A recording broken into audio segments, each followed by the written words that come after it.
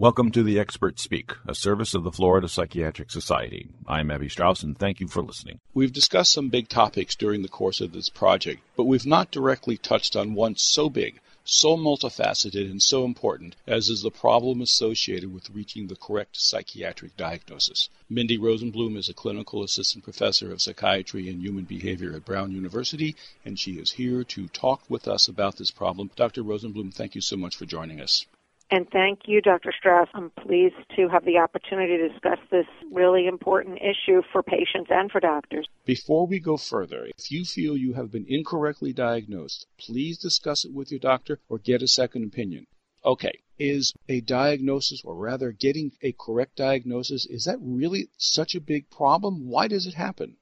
In my opinion, myself included, when I was in a previous position, sometimes you inherit a patient and you just assume because the other person's a good clinician that they came to the right impression, or maybe the patient uses a quote-unquote diagnosis. I just did some oral exams this week with the residents, and they'll sometimes ask the patient, what's your diagnosis? I find that I'll run into trouble if I'll do the same thing. So rather than asking about the diagnosis, I ask about current symptoms or past symptoms. So I make it symptom-based or historically based, have the patient tell their story, and then I can come to my own conclusions rather than the patient sharing it or my reading it from a predecessor. I try to get a safe impression, but I think if we inherit a patient or the patient from the get-go tells us on the phone that's their diagnosis, we kind of go with it. One would think that we would all come to the same diagnosis, but this really isn't the case.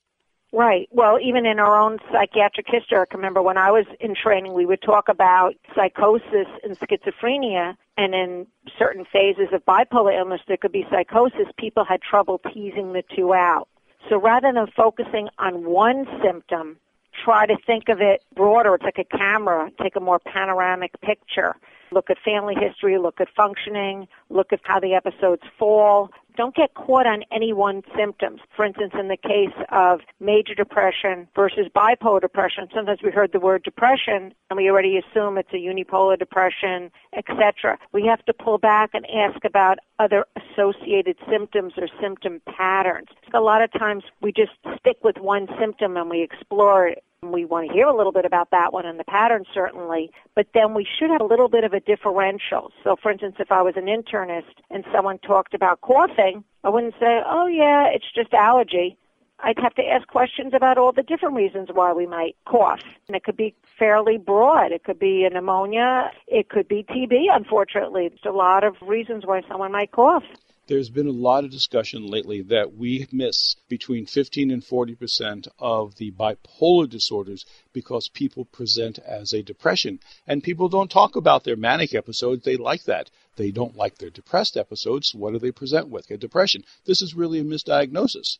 The important thing about getting the right diagnosis is it drives the treatment. If we stick with the wrong diagnosis, we might be putting the patient potentially at harm or certainly at risk or worsening their quality of life or prolonging the treatments. Even if they present in the depressed phase, even if we know the patient fairly well and we've asked it before, because there is a lack of insight or they like that phase and it doesn't seem like they're ill, particularly if it's a hypomania and not a mania, we have to ask the same questions again and say, gee, I realize right now you have low energy and no motivation and feeling quite sad, but can you think back 5 years ago, 10 or 20? And that's where it's sometimes helpful to get a release of information, previous providers if they exist, or loved ones or significant others, because they might know the history. And that might guide us, particularly if the patient isn't able to share it. We live in a world now where we are looking for the instant one-session diagnosis. And you get an hour to see a patient. That's it, and it's come and it's gone. That must be very frustrating for you and for even for the students that you are teaching. Absolutely. So in our old oral exams, the way that you and I have taken it, it was a half an hour, and then a bunch of strangers asked you a question who are, well-known psychiatrists from all over the country. It's anxiety-provoking because it's an exam, but also, you only had a half an hour. How much can you cull? As psychiatrists, I do have to say we listen to the patient and we observe the patient.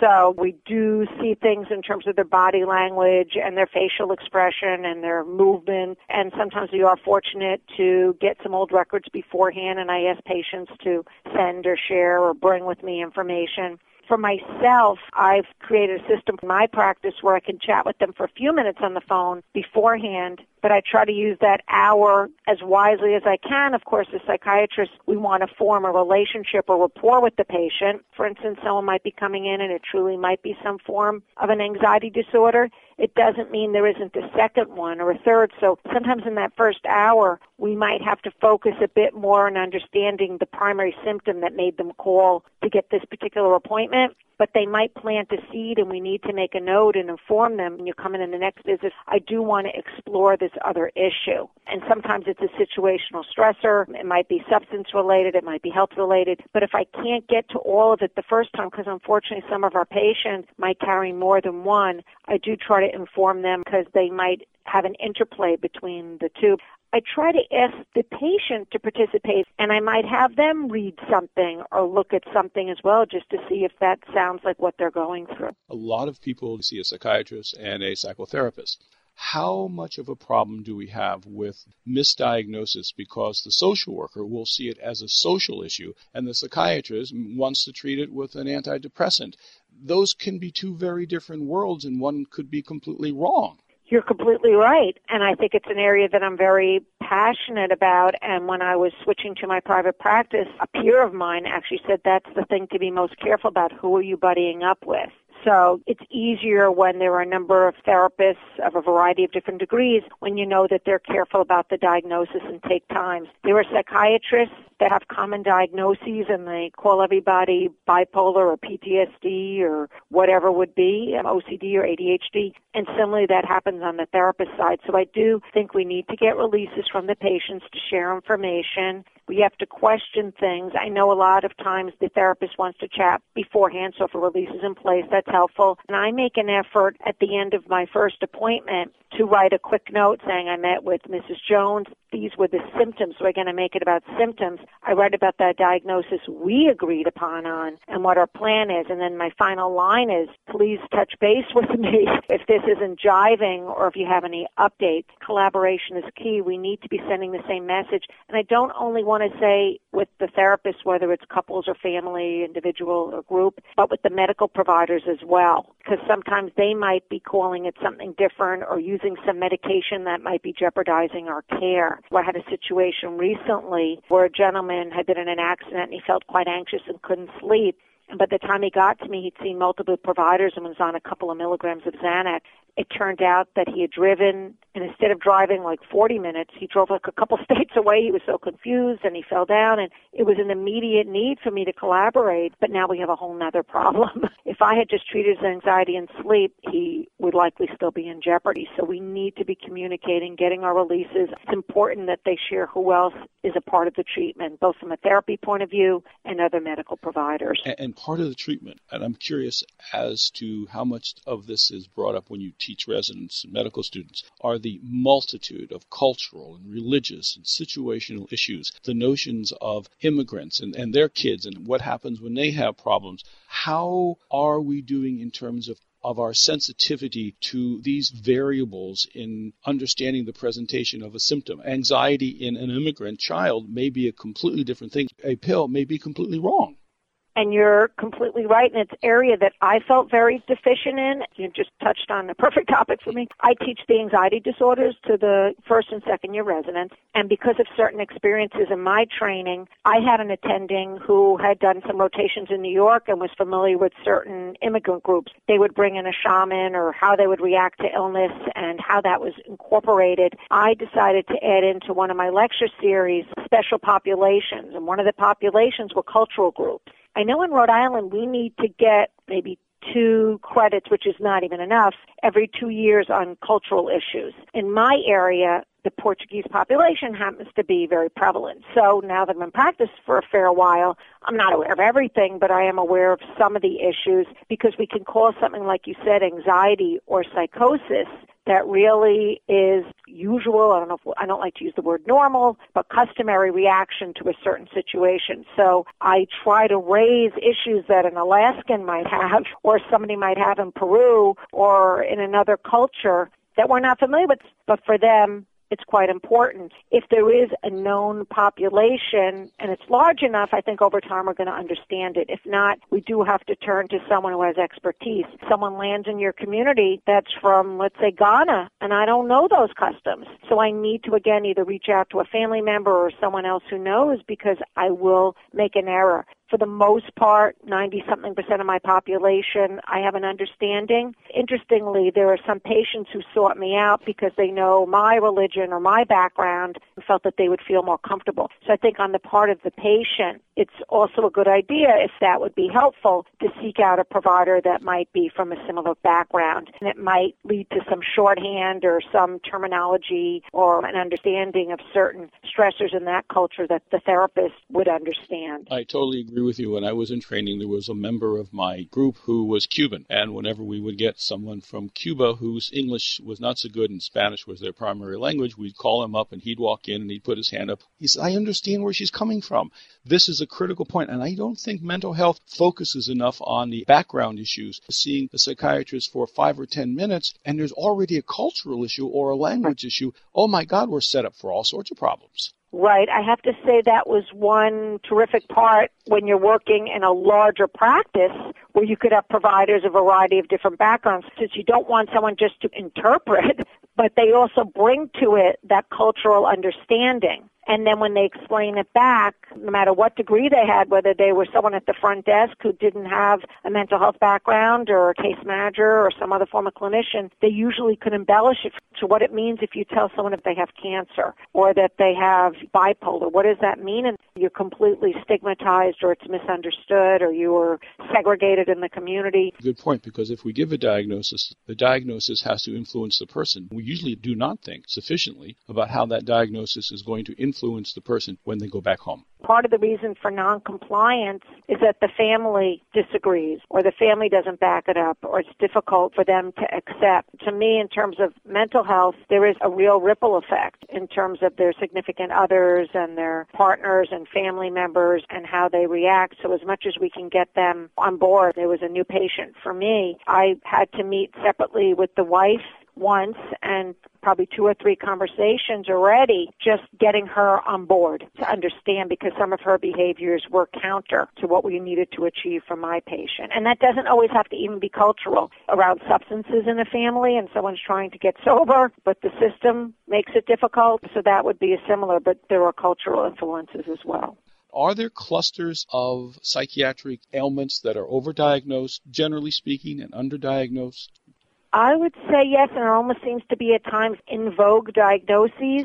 And so as much, and I do endorse some of the ads, and I think for the most part it's helpful, but I can even remember years ago when there were some ads for social anxiety when Paxil was being launched, and it was one of their indications, and a patient who had paranoia saw it and said, I think I have social anxiety, and it sounded like that, and the patient thought that's what they had. The good thing is it brings them into treatment, but then you have to go beyond the cluster. Right now, what do I think some of the hot diagnoses are? And I think they're both overdiagnosed and underdiagnosed, interestingly. Something like bipolar, attention deficit disorder. There are certainly others in addition. I often see that social anxiety is missed. So again, as I mentioned, maybe something like substance abuse. But it was started because they felt anxious at school or at work or with family, and then it landed to a secondary diagnosis, and we stopped there. We didn't look at the main diagnosis that was driving it. One of the major areas where this comes up is in the courts. Experts will get up and one person will say the person's malingering and the other person says the person is not malingering, or they have a depression, they don't have a depression. This is so confusing for the general public. Why do 2 supposedly equally trained experts come to such different opinions? I have to say it's either that they're not getting old records, or the patient isn't sharing accurately, or they're not looking beyond the patient because there might be a motive one way or the other. And unfortunately, there's a bias. Sometimes someone's been in a motor vehicle accident. And really, it wasn't the person's fault. The other person definitely whacked them right in there. But it's kind of hard to give up the back pain until the case is resolved. Whether it's subconscious, you're coming at it from a certain angle. And so there's a strong bias. I think it's always helpful to get this outside opinion that doesn't have any strings attached, to just get a clear picture, because when you're an outside person and you do go criteria-based, the majority of the time it's clear, and when it's not clear, we either have to run the case by a colleague, or if we're in a supervision group, or suggest to the patient, it seems like this, but it's atypical. I'm going to ask my colleague just to either review the record or can you meet with them? And then I like to carry out the treatment and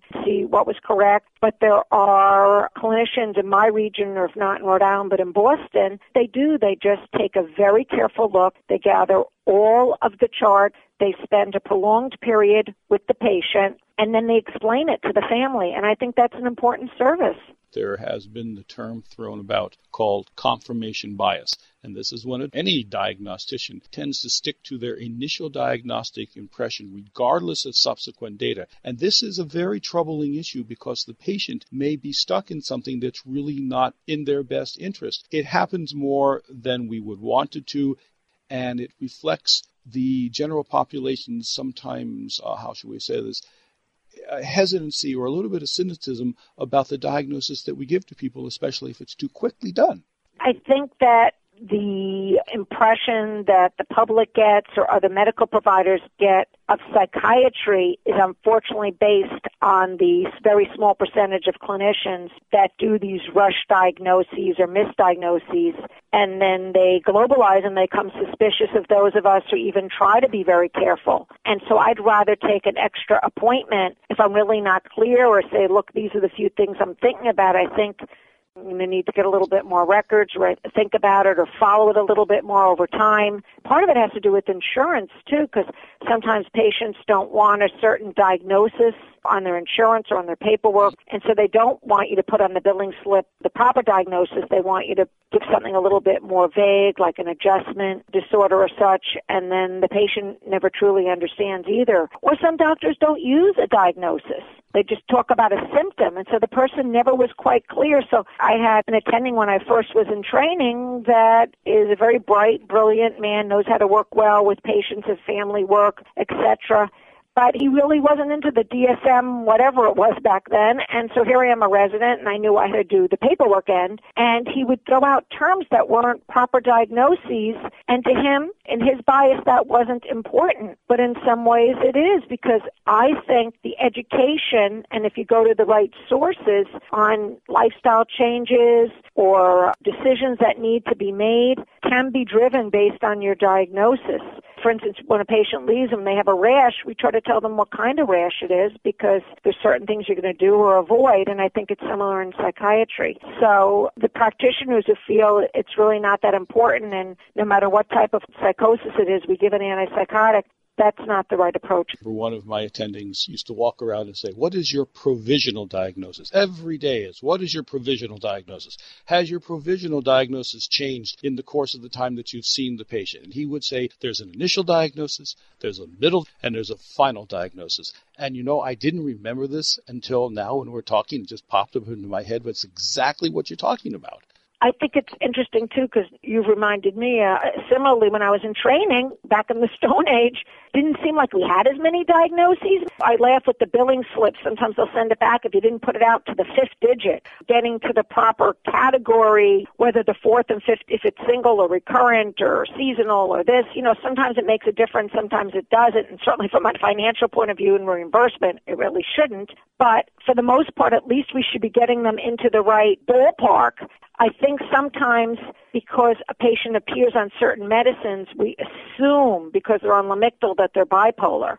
And the previous provider could just be giving Lamictal for whatever reason. Doctors and nurse practitioners or clinical nurse specialists will make assumptions based on their medicines of what their diagnosis is. And a medicine like Abilify can be used in schizophrenia and bipolar and major depression, and unfortunately, that's another way where some clinicians base their diagnosis. I just try to act like it's a fresh start. One important comment I will make that I think is important that I learned as a student, too, is, and I didn't like it back then, but when I was in training and I was at one of the mental health centers for a number of months, there was a 1-year annual evaluation, but there was a 5-year review. And some of these patients were quite chronic. I mean, the chart was probably half your height, to stack them all up. But the good thing was that there are trends or understandings and diagnoses or symptom complexes that maybe even every 5 years can change, or the history or symptom pattern is different now. And so as much as it seemed like a punishment, I think it taught me something. To step back every so often, whether it's annually or every 2 years, or certainly in my case when I meet a new patient, is just to start fresh. Just re-ask, is this still the proper diagnosis? Mindy Rosenbloom is a clinical assistant professor of psychiatry and human behavior at Brown University, and she's been very helpful in exploring and being honest about a lot of the problems that we have when we want to do a solid, accurate, valid, and reliable diagnosis. Dr. Rosenbloom, thank you so much for joining us. Thank you.